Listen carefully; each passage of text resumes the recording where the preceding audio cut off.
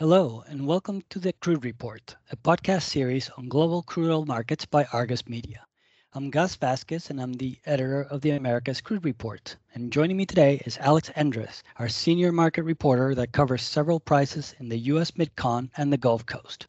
So today we're going to chat about how more light sweet crude from the DJ Basin in the Rockies is arriving in Cushing, Oklahoma. That's happening both in terms of volumes and in the great diversity that we see. Argus has traditionally assessed this market by using its White Cliffs Cushing price that we first launched in September of 2016. But as things have changed, Argus has now launched a new instrument called the DJ Light Cushing Index, and we launched that on the 28th of June to include trades on 4 DJ Basin streams at Cushing. We did this in order to better represent this market.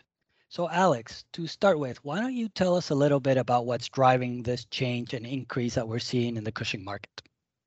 Thanks, guys. Of course. So, the first thing that we've been hearing is that more buyers are depending on spot supplies due to variable lease supplies and fewer evergreen and term contracts.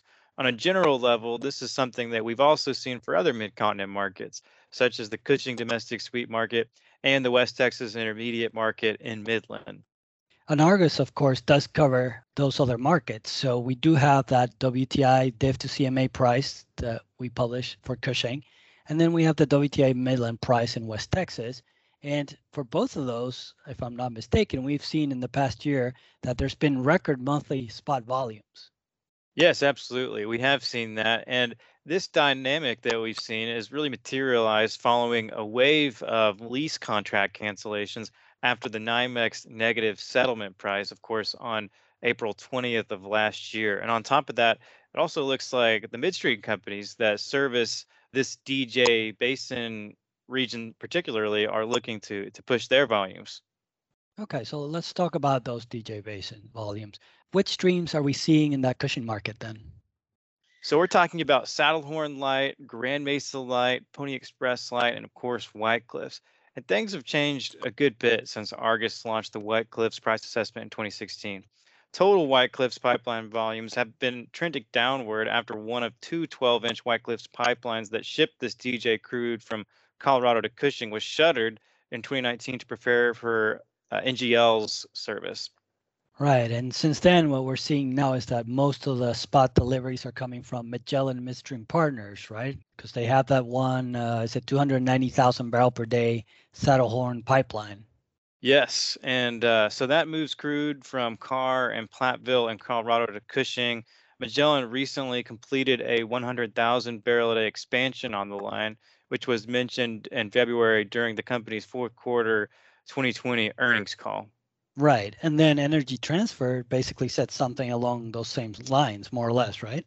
Yeah, well, Energy Transfer, so it will be moving an additional 65,000 barrels a day to 125,000 barrels a day from the White Cliffs pipeline and their storage terminals at Cushing down to Nederland. That's what they said in their fourth quarter earnings call. And they said the changes needed to move that additional crude uh, would have been completed in the second quarter. Right. And then, of course, there's also Tallgrass. Yeah, and Tallgrass is seeking shippers actually for expansion capacity on the northern segment of its 400,000 barrel a day Pony Express crude pipeline from its origin at Guernsey, Wyoming to Sterling, Colorado. Okay, so we basically have these different systems that are all delivering into Cushing, but would you say that despite it being on different systems, the quality or the type of this light sweet barrel that we're seeing is essentially the same? Well, quality wise, we know that each grade is simply the lightest crude carried by the system. So the grades can closely resemble condensate. We even see, in some cases, heavier specifications that are overlapping with this lighter crude. And the heavier crude would obviously garner a higher price, which just incentivizes more grade segregation with only the highest API crude feeding into these grades that we've mentioned. Okay. So yeah, if we look at these grades, then what we essentially see, and we saw this right as we were building up to the launch of this new price, is that the market essentially treats them as if they're the same barrel, especially when they get to Cushing, right? And then now, of course, with the launch of the DJ Light price, what we have here is an instrument that allows to track the price of all these grades and combine them into a single price.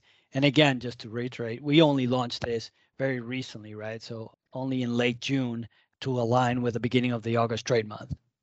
Yes, that's right. And, if we look at it on a day by day basis, we may see what we would call a normal day's range of trade between these grades. But of course, if we look at the month to date averages for White Cliffs Cushing and for DJ Light Cushing, and we track them for August up until July 8th, which is the day prior to our recording of this podcast, it's almost exactly the same with a difference of less than a penny.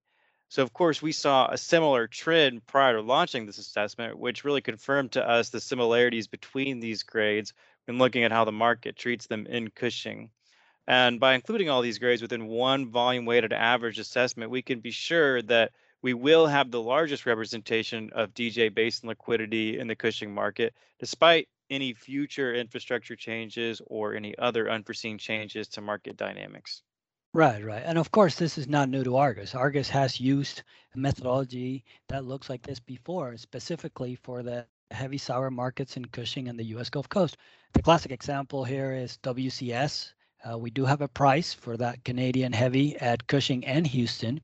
And both of those prices actually started as an assessment that only included transactions done for WCS turned into a volume weighted average. But we saw that as the market evolved, and different kinds of volumes started to move, the industry approached Argus and said it would make sense to include Cold Lake into those prices. And the reason they wanted that is because, again, kind of a similar argument to what you were saying, Alex, that the two grades were basically the same quality by the time they got to Cushing and to Houston, and they were, for the most part, trading at parity to each other. So what the industry wanted at that point was to have all of that liquidity included in a single price, because then that makes for a more robust representation of what is actually happening in the spot market. And as it turns out, that was clearly the right thing to do, because now we do have financial swaps contracts that are tied to both the WCS Cushing and WCS Houston Argus assessments. Yes. And so, when we look at these DJ grades, we expect the market to continue to treat them as the same type of barrel at Cushing. And, we don't expect any divergence. However, we do understand that things can change. And so in the future, if that happens, similar to the WCS market, we have a methodology that would account for this should there be a considerable and sustained change. Right, right.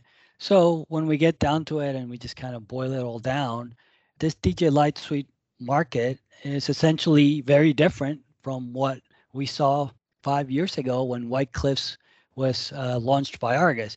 And so what we're doing here is we're trying to set up an instrument that can capture more volume, more liquidity, and will be there and in place to capture whatever happens when we go into the next stage, right? As things progress and we maybe see more volumes and so on. That's right. Yeah. I mean, by capturing the bulk of the liquidity that Argus wasn't including in the past, DJ Light will be bolstered by just more consistent daily trade volume in the Cushing market. Which is really interesting, right? This is still evolving and changing. So I think we can all agree that this is an interesting marker to watch and to keep tracking as we go forward. And that essentially brings us to the end of our very short discussion on this topic. But I would like to thank you, Alex, for joining me and shedding some light on some of the issues around this. Sure. Glad to chat about it, Gus. All right. And for our listeners, that's basically the end of our podcast. But if you're interested or are in need of more in-depth daily coverage of the U.S. mid-continent crude markets, please do consider subscribing to Argus America's Crude. You can find more information on this service at www.argusmedia.com. Thanks again for tuning in, and we look forward to you joining us the next time for our next episode of the Crude Report.